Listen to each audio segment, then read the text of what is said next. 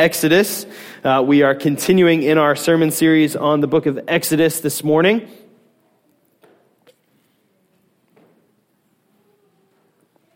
Well, in the Gospels, there are many moments in which Jesus has interactions with the Pharisees and religious leaders of his day. And all of these interactions generally don't go well for the Pharisees as Jesus interacts with them. But one in particular that I want to highlight this morning is that Jesus is traveling with his disciples, and the Pharisees are talking about how his disciples don't wash their hands properly before eating. Now, this is not necessarily that they're like, hey, you guys are uncleanly and you're not following proper protocols here. It was religious ritual washings that they were not following. And they're like, Jesus, how can you be a teacher and allow your disciples to just go against all the teachings and traditions of the elders? Why are you not following these traditions of the elders? And Jesus responds to them and says this. He says, listen to me, my people. Oh, nope, this is not what he says. I didn't add that one in. He says this. Sorry. I was like, wait a second, that's not right. For you ignore God's law and substitute your own tradition. Then he said, you skillfully sidestep God's law in order to hold to your own tradition. For instance, Moses gave you this law from God. Honor your father and mother. And anyone who speaks disrespectfully of father or mother must be put to death. But you say, it is all right for people to say to their parents, sorry, I can't help you. For I have vowed to give to God what I would have given to you. In this way, you let them disregard their needy parents, and so you cancel the word of God in order to hand down your own tradition. And this is only one example among many others. This is in Mark chapter 7. Now, some of your translations may say, what I would have given to you is Corban. And this Corban, this word is like common vernacular at this time for something I've vowed to give to God. And so the idea of this was you could vow to in the future give your property or something to the Lord, to the temple. But you would retain possession of it until that time. So it's like pledging in your will, I'm going to will all of my assets to City Hope when I die. You can do that, but this is a different point here. You can talk to Adam after service. The reality is, right, you could pledge this for the future. I'm going to give this, and because I've pledged that, if my parents are in need when they become elderly, I can't help you because, look, I've already pledged this to the Lord. I've already pledged this to the Lord. And Jesus points out, this is a really fancy way for you to disregard God's law. God's law says to honor your father and mother, and you instead get to keep all of the possessions selfishly and never have to deal with the consequences because you've pledged to give this when you die. But you can't help your parents now, though they're in need. And he points out that this is how you skillfully sidestep God's law, and this is just one example among many others. The selfishness of the human heart on display, trying to figure out a way to skirt God's law while also fake honoring the Lord, right? Like, hey, the best way to skirt God's law is to pretend that I'm honoring the Lord, but not actually do what he tells me to do. Now, it might be easy for us to look at that and say, man, that's terrible. But Jesus follows this up by saying, then Jesus called the crowd to come and hear. All of you listen, he said, and try to understand. It is not what goes into your body that defiles you. You are defiled by what comes from your heart.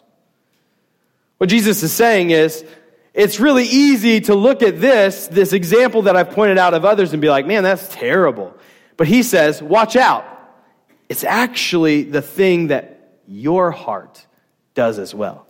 It's actually the very thing that all of our hearts do.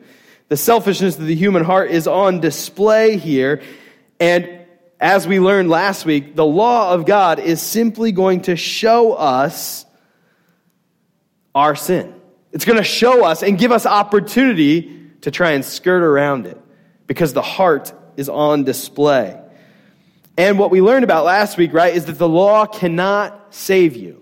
Because it exposes the selfishness of our heart, it cannot save you. So if you seek to live by it, you will die by it. Because we're always finding new ways to break it. But if we walk with the law, it leads us to show us our sin so that we can repent of it and trust in Jesus and then walk with the law into godliness, being conformed to Jesus. Well, what does it look like then to be conformed to Jesus in this way? Well, that's kind of what we're going to walk through over the next few weeks and months.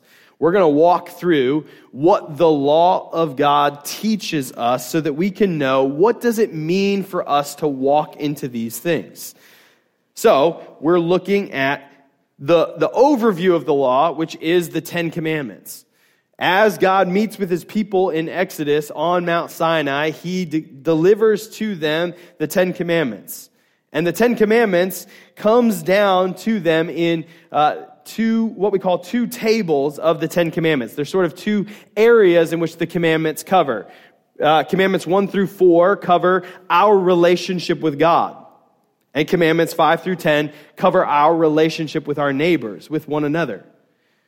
And this is the way in which Jesus, right, summarizes the law. He says the most important commandment is to love God and love neighbor. What he's saying is all of the Ten Commandments are summed up in this. You love God and you love neighbor. Well, what does it mean to love God? Well, here, let me show you. What does it mean to love neighbor? Here, let me show you, right? There's these two tables of the law. Now, this was given to Israel as a covenant document, like we talked about last week, right? I promise to do these things for you. You will promise to obey the law, which is why the law comes down as these two tablets, right? You can see on the screen here, right? These two tablets. And we see Moses having these two tablets. Now, often when you see a picture of this displayed, it's like verses 1 through 4 on one side, or like commandments 1 through 4 and 5 through 10, like God ran out of room on a tablet. It's not really how it worked, right? All the commandments are on each tablet, and there's two because it's a covenant document. One is to remind the Lord what I've committed to you, and one is to remind Israel of what they've committed to. And both were put together in the Ark of the Covenant in order to display and remind both Israel and the Lord, we have an agreement together. I will be your God, you will be my people. And this is my expectation upon you. And so it is for the covenant people to obey before God. And as the people of God will obey him in the land, God promises that the nations will actually pour in and see the glory of God. Right? They are to live distinctively in this place in which God is going to put them so that the nations would come and see. We see this in Isaiah 51. Look up to the skies above and gaze down on the earth below. For the skies will disappear like smoke, and the earth will wear out like a piece of clothing. The people of the earth will die like flies, but my salvation will last forever. My righteous rule will never end. Whoop. I read the second one first. How did that work? I don't know how that worked. Let me go back and read the first part. Listen to me, my people. Hear me, Israel. For my law will be proclaimed, and my justice will become a light to the nations. My mercy and justice are coming soon. My salvation is on the way. My strong arm will bring justice to the nations. All distant lands will look to me and wait in hope for my powerful arm. Right? So what he's saying here, right, is my law will be proclaimed in Israel, and as Israel is transformed and lives in this distinctive way as my covenant people, the nations will see. You will be a light. Israel was meant to be this place where you come and see what God is like. And so as the covenant people obeyed the Lord together, they would display God's glory to the world. Now, that's not to say that the Ten Commandments don't apply to the world, right? It's not to say that the law only applies to Israel. Certainly they do. Nor is that to say that we only care about how you treat one another in the covenant community, right? Like it doesn't matter what you due to non-Christian, unbelieving friends and family, it's only matters how you treat your brothers and sisters in Christ here. No, certainly not. However, it is a covenant document, and so the emphasis is on what do the covenant people look like, and how then do you invite the world into that. Now, in the New Testament, as the New Testament people of God, this changes from a come and see what God is like in this specific land to a go and tell what God is like in all the world. Go and tell what God is like in all the world. Multiply these covenant communities, these churches around the globe, so that there is always a place in which people can gather together to be transformed and then go out and tell others about what God is like. As the people of God obey God in the lands, which for us is the whole of the earth, the nations will see the glory of God and come into the covenant community. So when we talk about what it means for us to follow the law together, for us to walk with the law as a people, we're talking about displaying the glory of God to the world. Displaying who He's like, how He works, what His glory is like. And so, when we were in Exodus a while ago, we went through the first 4 commandments right before the pandemic started. And so, to summarize those, right, the first 4 commandments is to love God. 1 is to have no other gods but the Lord. We are not to worship anything other than the Lord our God. Now, as we worship, number 2 is that we are to worship God in the way in which He has ordered us to worship. Meaning we're not to create any sort of idols or images to display who He is. Now, this was radical for Israel at the time. They've just come out of Egypt. And in Egypt, every god has a statue or a depiction of who they are, right? You can still see these today in Egypt. What the ancient Egyptians worshipped, you can see in statues and images, which is why when Israel showed up anywhere, they were always, the nations surrounding them were always like, you guys don't have a God. Where's your God? We can't see Him. Where's He at? They were to trust that the Lord would be with them, would show up for them, and that they were not to create some sort of image of what He was like. Because there is no image that can describe what God is like. He is far above. And the prophets point out the foolishness of creating a god as an idol, right? The prophets point out, like, you take a piece of wood, half of it you heat your house with, the other half you worship as a god. That doesn't make a lot of sense. Like, how is that to be a god for you? And so God commands no idols or images. He also commands not to take the Lord's name in vain. That we are to honor God's name. We are to worship in reverence and in fear of who He is. Fear as in respect and honor for who He is. And finally, the 4th commandment, we are to rest in the Lord. Isn't our God so good? One of the commands that He gives us is like, you need to rest. Because you are not infinite. I am infinite. And we saw, right, as soon as the people of Israel get out of the Exodus, God starts this process of telling them to rest. He says, I'm going to provide for you bread 6 days a week, but on the Sabbath, don't go out and gather bread because I'm not going to provide for you. I'm going to provide double on the day before so that you don't have to work. You know what they do immediately? They go out to gather more. Kind of silly, right? But that's exactly what we do. God says, hey, I'm going to be good to you. Here, this is it. And you're like, no, I don't trust that. I got to make sure. Let me go make sure. Right? This is what we do all the time. So we looked at what it means to love God, walking through these pieces. And now we're going to move into what does it mean to be in relationship with one another and with our community? What does it mean to love neighbor? So today, we're going to be focused in on commandment number 5, which shows up in Exodus 20, verse 12. Honor your father and mother, then you will live a long, full life in the land the Lord your God is giving you. Now, if you were here over the summer in the book of Ephesians, We talked a little bit about this passage when we were looking at Paul's command to fathers to not be overbearing on your children. And so we looked a little bit about this, right? Because it connects to honor your father and mother. So we talked a little bit about that, but I want to look at a little bit broader of what this text is trying to tell us. And so you may be here this morning and thinking, all right, honor your father and mother. So I'm not a small child, so it doesn't apply to me. And I don't have kids maybe, so it doesn't apply to me. Well, that is not true. All of Scripture applies to everyone, right? Now, it might apply in slightly different ways, but I've said this before as we walked through the law before, but the Westminster Larger Catechism, one of the faith statements for us as a church, has a large section unpacking the law of God. And it's the most helpful thing I think the Westminster Divines wrote. It's one of my favorite sections of the catechism, but what it does is it unpacks, it says, for each command, whatever is commanded, there is, if the command is a prohibition, like do not murder, which we're going to look at next week, there's also a positive command that comes along with it, like you need to actually defend and promote life.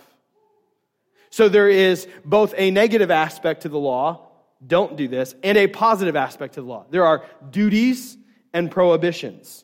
There are duties and sins, right? Related to each one of the commandments. And so, that is true for this one as well. Now, when the Westminster Divines unpack what it means to honor father and mother, they actually make it far broader and say, this command actually applies to anyone who exercises authority and to anyone under authority. Any sort of relationships that have a power differential, whether that's employee, employer, or father and mother and children, or teacher and student, any sort of relationship that has a power differential and one of authority, this commandment actually applies to it as a broader principle as to how the people of God are to live. So there are duties and sins for those who are in authority. And there are duties and sins for those who are under authority. And it goes on to talk about duties and sins for those who are equals. How do we relate to one another as equals? This is so incredibly helpful. If you've ever thought, reading through the Ten Commandments, like, doing pretty good, read the Westminster Larger Catechism and you will repent a lot. It is very exhaustive. It showcases lots of places in which we are actually not doing all that good. It really expands upon and looks at what does this actually mean and play out in life. And so that's what we're going to try to do this morning, is to unpack some of these things. Now, what I want to do is actually start with the promise that is given in this command. Honor your father and mother, then you will live a long, full life in the land the Lord your God is giving you. See, the context of this command is being rooted in the land that you are given, that Israel has been given. So, the first thing we need to know about honoring father and mother is being rooted in the land. Now, what does that mean? And what does that mean for us, right? Because Israel is rooted in a physical place, right? At this time, they're getting the commandments. They're not yet in the promised land, but they are on their way to the promised land, and they are going to be living in this place that God has promised them. And as they live in the land, right, we see this kind of throughout. When they disobey, what happens? They get sent out of the land. When they obey, they get to stay in the land, right? Things are tied to the land. But what does that mean for us? Well, Jesus, in Matthew 5, in the Sermon on the Mount, he said, God blesses those who are humble, for they will inherit the whole earth. See, the thrust of the prophets into the New Testament is that the people of God are promised not the land of Israel, but the whole earth. If you read the prophets, the way in which they describe God saving Israel and bringing in the nations, they describe something that cannot fit in this small area of land called Israel. It can't fit there. They're describing the whole of the earth. If you read Revelation, the same is true. And if you read the Beatitudes, which is all about what it means to be a believer, what are the characteristics of a believer, we shall inherit the earth. Now, as we talk about inheriting the earth, we need to be very careful. This does not mean a sort of colonialism or manifest destiny type behavior where you say, I get to inherit the earth, so this is mine, I'm taking it, because God said I could. No. This is the Lord's, meaning you don't own anything. What this means is you will inherit the earth. Not you will dominate and control and go take the earth. Not that you will conquer the earth. You will inherit the earth, meaning it's not yours. You don't own anything. The deed to your house is probably owned by the bank anyway, but you don't own that. Even if you've paid it off, you don't own that. The Lord owns everything. The point of this is to say that the Lord owns everything. And so this is not a go and take over type of thing, but a go and dwell among the peoples of the world. You see, if the land is the whole of the earth, then you, as a Christian, can be rooted anywhere. You can be rooted anywhere among the peoples of the world. This means that we ought to have humility, not a sort of colonial attitude that we get to conquer and take over. Humility ought to mark the Christian if we are to be rooted in the whole earth, meaning we can actually lay down roots anywhere. This also means that we ought to care about the land that we exist in. You see, the reality is that there are certain theological traditions that have downplayed the necessity of the earth, right? Like in the end, it's all going to burn up anyway and we go to heaven. So we don't really care that much. That's a really bad reading of Scripture and doesn't take into account the full context of how God has always worked. See, even in the giving of the law, God is saying the place in which you dwell is actually really important. You should care for the place in which you dwell. So that means we should care about creation, right? We should care about taking care of the planet. We should probably do things like garden. I'm really terrible at gardening and I don't like it, which is probably why I need to do it more, because it teaches me humility. It teaches me that I am a finite creature, and no matter how hard I work at something, it's not going to grow unless the Lord says it's going to grow. Right? The way in which the land functioned for Israel was not just, hey, we have this space and it's ours, and look at that, that's cool. No, it was to teach them, you were made from the dust of the earth. You'll go back to the dust of the earth, have some humility, and learn how to care for what God has given you. Right? The very first commandment that God makes to humans is to be fruitful and multiply and fill the earth, and then to have dominion over it. Now, dominion in this context is not like a dominating rule, but a cultivating care. You are to cultivate and to care for. You are to create culture, art, music, beauty. The things that we so quickly run away from and go into a sort of utilitarian idea. And sometimes we justify that by saying, well, God cares about these things. Like God cares about our morality. God cares about these things. Even in the midst of the law, in declaring what is moral, God says, the land is yours, and that's good. God's telling them by promising, by the context of this command being the promise of the land, you ought to care for it. You ought to cultivate it. You are to care for these things. Now, some of you may be thinking, what does this have to do with honoring father and mother? This doesn't make any sense. Well, hopefully, we'll land the plane here in a moment. Hopefully, what was working in my brain will work out here among all of us. We'll see. Authority, like the land, is a gift to be stewarded, not a reward that is earned through conquest. You see, what we're to learn from this idea of being rooted in the land is that actually to possess authority is also a gift, like the land is a gift. It is to be stewarded well. Not something that you've earned as a reward for your hard labor. Not something that you have earned through conquest so that you can domineer over others. It is a gift from the Lord to be stewarded. Cultivating the land, being rooted in a place, being tied to a people should all should create the humility required to be in authority or to be under authority. This is why it's actually crucial that wherever you are, you be rooted. Muncie often is a very transient place. A lot of people in and out. Sometimes people come here and have this mindset of like, yeah, I'm leaving real soon, so I don't care that much. So I'm never going to leave where I'm living. Students do this a lot, like stay on campus, never leave, never get involved, never plug in. The reality is, you're here because God's called you to be here. You can actually be rooted here. And as a Christian, you can be rooted anywhere where there's a covenant worshiping community. I can plug in and really invest, even if it's for a really short time. Why?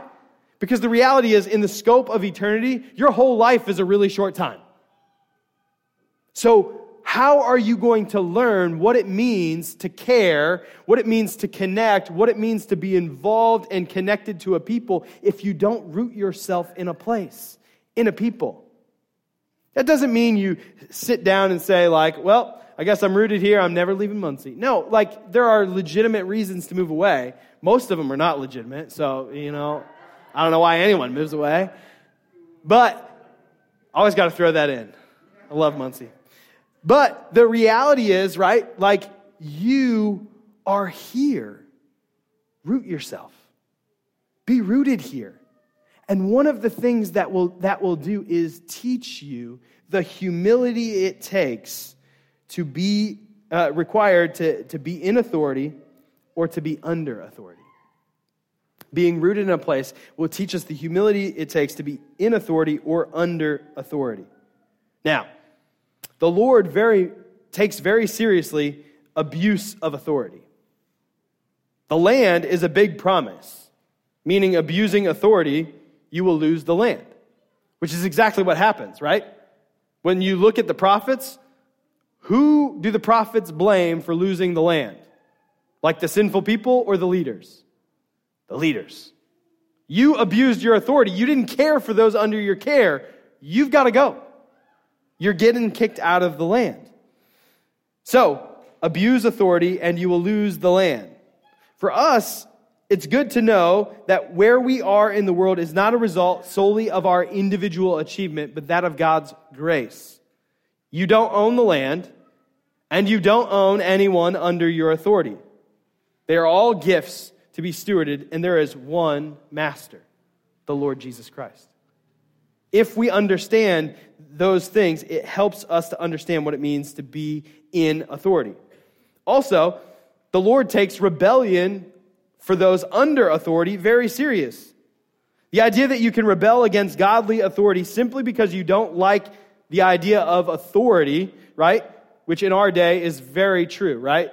We simply just don't like the idea of authority at all. So we believe it is our right to rebel against any kind of authority, no matter if it's godly or good for us. How do you suppose it will go for you when you reject and malign godly authority that stewards the resources? Right? In Israel's case, the land. Right? This promise is for children. Honor your father and mother, and you will live a long life in the land. How is it going to go for rebellious children if they don't honor father and mother if they want to inherit the land? They're not going to. Right? Like the resources are held in that way by those in authority. In our day, are rebellious children going to have life go well for them or poorly if they rebel against godly authority? Poorly. Right? The law, as much as the law is a guide to show us our sinfulness so that we would repent of our sin and trust in Jesus, it also is there to show us this is how life ought to go well. We are to actually follow these things in order to go well. So, I want to focus on two things as in our remaining time. For those who are in authority and for those who are under authority. So for those who are in authority, you are called to cultivating care. Implicit in this command to honor your father and mother is that this authority is rooted in godliness. That's implicit in the command, right? Because it's very clear throughout Scripture that we are not to honor or obey authority that tells us to disobey God, right? The apostles show us this when they are brought before the leaders and they say, stop talking about Jesus. And they're like, no, we're going to obey God, not man. Now, in other places, they're going to actually honor the authorities in which they don't, disagree with God's word and God's law. So, authority in the Scriptures implies godliness, meaning that the hard work is on those who are in authority to actually display godliness and character for those under their authority. In particular, I want to speak to parents in particular, because this text talks about father and mother in particular. In particular, parents, and there's lots of you here at City Hope, you might feel like life is insane. Young children are very hard. I feel beaten down. It is very wearisome. So I want to tell you in particular, parents, you are called to cultivating care for your kids. It means you are to nurture, care, and cultivate children like growing plants in the land. And growing plants can be really frustrating. You're going to get cut up, right? Because growing plants, you get cut up digging weeds. Growth takes a very long time. And if you pick the fruit too early when you're growing plants, it tastes really bitter. Just like parenting. Growth takes a long time for children. You actually are going to face difficulty. There's going to be emotional cuts and bruises in trying to care for children well. That's part of the job that we have as parents. And if we judge our kids too early, the fruit will not look good. We have to wait because they are children and they need to grow. It means that you need to be rooted, present with your kids. Here's the reality. Parents, if you show up for your kids, tell them you love them, and display that with your time, you will cultivate and care for your kids. You will cultivate and care for them if you just show up, be present with them, and tell them that you love them. Authority coming with care, just as God does with us. God shows up in our lives, cares for us, reminds us of our love, of His love for us, and exercises authority over us. The same is true for us. We need to pray with and for our kids because we steward them. They are gifts, not things that we own. We need to teach them about Jesus and in particular His love for them.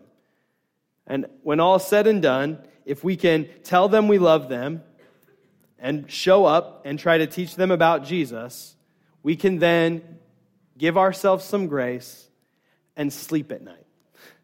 One of my favorite parables that Jesus teaches is that the kingdom of God is like a farmer who plants his seed, he goes to sleep at night, he wakes up and there's fruit, there's crops. He doesn't know how it happens. The reality is that's to teach us that work in the kingdom is not our job, it's God's job.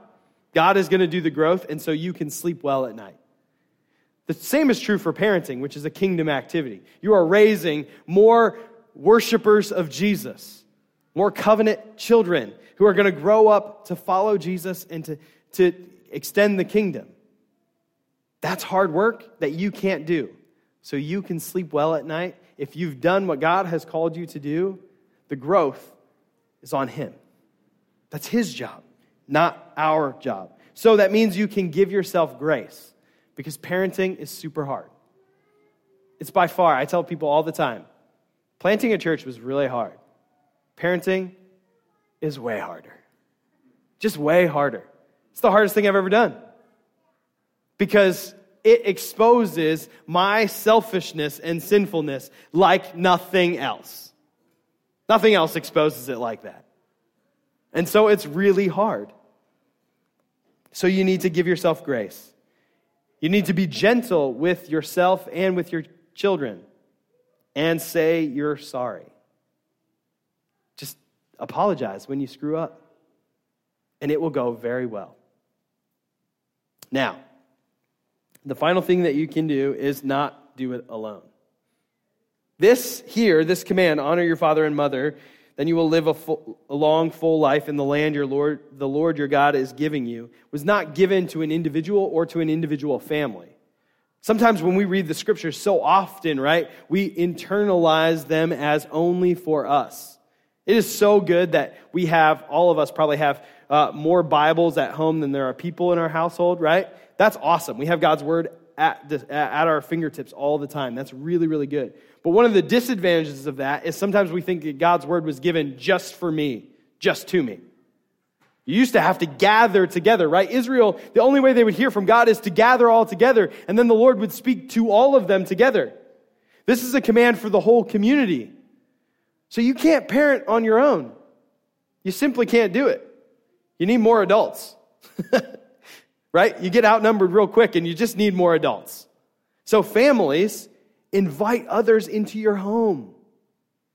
Those of you who don't have kids, invite yourself into families' homes. Be a part of that covenant context together. Let's parent these children that we have been gifted as a church together, as a covenant community. Don't do it alone. Also, you need each other so that you can have other people watch your kids so you can take a break because it's really hard. All of those things are true and all happen within the context of a covenant community. So don't do it alone. Now, those who are under authority, you are called to honor and obey. Ezra's looking right at me. Good job, Ezra. Paying attention. Those who are under authority, you are called to honor and obey. Now, this is not without exceptions. If you are called to violate any other command of God, you don't obey that. God is your master. God is not okay with any form of abuse. So do not tolerate it. A command to honor here is not a command to endure abuse. Speak up, because the authority has sinned if you endure abuse, and that needs to be remedied. So if you're here this morning and you're an adult who's survived childhood abuse, it was not your fault. You are loved by the Lord. It was a sin against you, not a sin that you committed. And it was a way in which authority was abused against you. It is not your fault. You were not called to stay under that. So it's not your fault. You are loved by the Lord. Run to Him and heal and seek trauma therapy, because it's very important. Now, God acknowledges this with His command all throughout the Scripture to care for orphans and widows. He recognizes already all throughout the Scriptures, there's this command that the way in which it displays that you are doing your job, Israel, is if you care for those who are vulnerable. Deuteronomy 27, nope, don't have it in there either. It's fine. I'll just read it. Deuteronomy 27:19. Cursed is anyone who denies justice to foreigners, orphans, or widows. And all the people will reply, Amen.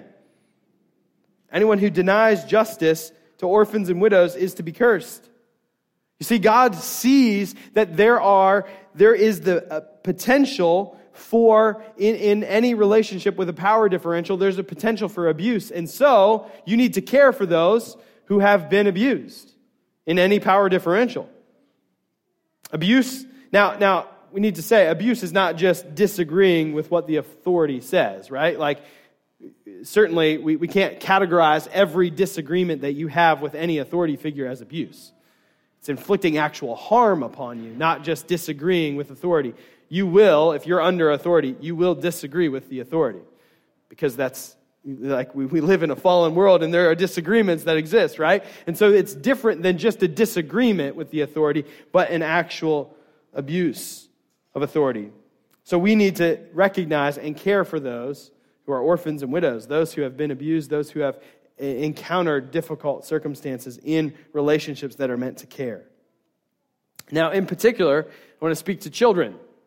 Children who are listening over there and on the live stream, if your parents love you and are following Jesus and seeking to raise you to love the Lord and thrive, you need to obey them and honor them. You need to give them grace, because the reality is they will make mistakes and say, I'm sorry. So you need to forgive them. Also, this goes for all of you who have living parents. You are children still. And so you need to honor your parents. Certainly, there is a change for what that looks like as you grow older, right? But there is certainly still a way to honor them. Understand, children, that your parents are trying to help you thrive in the world. You may not see how their instructions do that for you, which is why you're not a parent right now and why God gave you parents. The reality is God has given us things to see greater realities that we can't see, right? Children, your brain is not fully developed. Parents, hopefully your brain is mostly fully developed so that you can see those things, right? And instruct your children well. So children, you need to trust your parents. Don't rebel against them in order to display who you are to the world. Work with your parents to understand who God has made you to be and thrive in the place that God has called you to be within your family. Now again, this is not just for young children. As we saw earlier in that Mark 7 passage, Jesus makes clear we are to actually care for and honor our parents into their elderly years. The primary function, and you see this throughout the New Testament too, right? There is the distinction between widows who have no family and widows who do have a family. The first step to caring for widows is to say, family, you got to step up and care for them. We are not very good at this as a culture. This pandemic has actually shown a lot of how we don't care for the elderly in our society very well, and how we don't care for parents very well. The onus is really on us to care for our parents well as they move into older years. You know, we actually, previous time periods, the way in which you prepared for your older age was having more children. Now we actually see it the exact opposite. The way in which you prepare for your old age is to have less children and save up more money. The reality is that children are the way in which God has designed the elderly to be cared for. And we ought to take that serious and to care for our parents well. Now, here's the problem.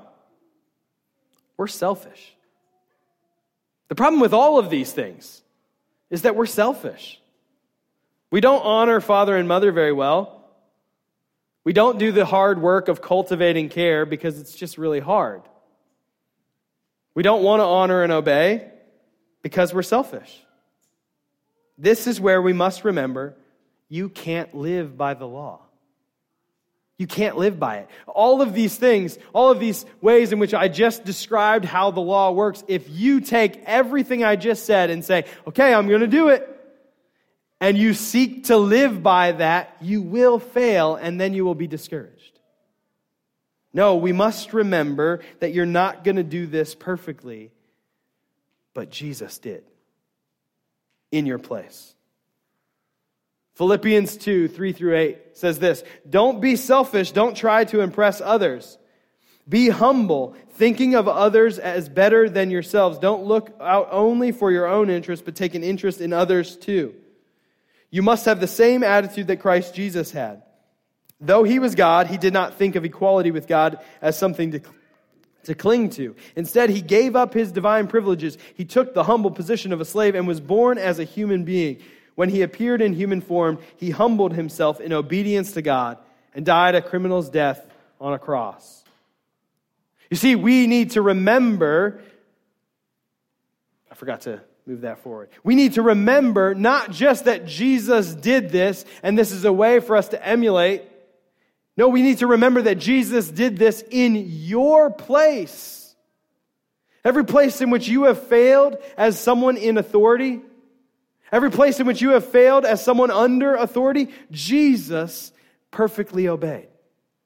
And he perfectly obeyed so that he could go to a cross and die for your disobedience and endure the wrath of God so that you could be forgiven of your sin and so that you could get credited his perfect obedience as though you had always obeyed.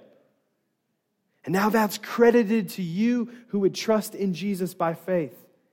And now, by the power of the Holy Spirit, you are now freed to walk with God in this way, to love God and to love neighbor. You are freed from your selfishness to cultivate those under your authority, and in particular, children. You are free to honor godly authority, and in particular, parents. So whenever you recognize your selfishness, repent and turn to the love of Jesus, who loved you and cared for you and was obedient to death on a cross for you, even in your selfishness. Worship Jesus and then be transformed by the Holy Spirit to be conformed to the person of Jesus and to become the people of God together. This is the way in which we honor our Heavenly Father. Let's pray together. Father God, we come to you now recognizing that we're not very good at this. That we're all in process here, but we are so far from where we want to be, and we struggle against that. And so, Lord, we need your help. We need your care. We need your Holy Spirit to transform us so that we would be more and more like Jesus. God, would you do that so that we would be a covenant community here that goes and tells the world how glorious you are, Jesus, and that we would be transformed together. God, would you do this, we pray. In Christ's name, amen.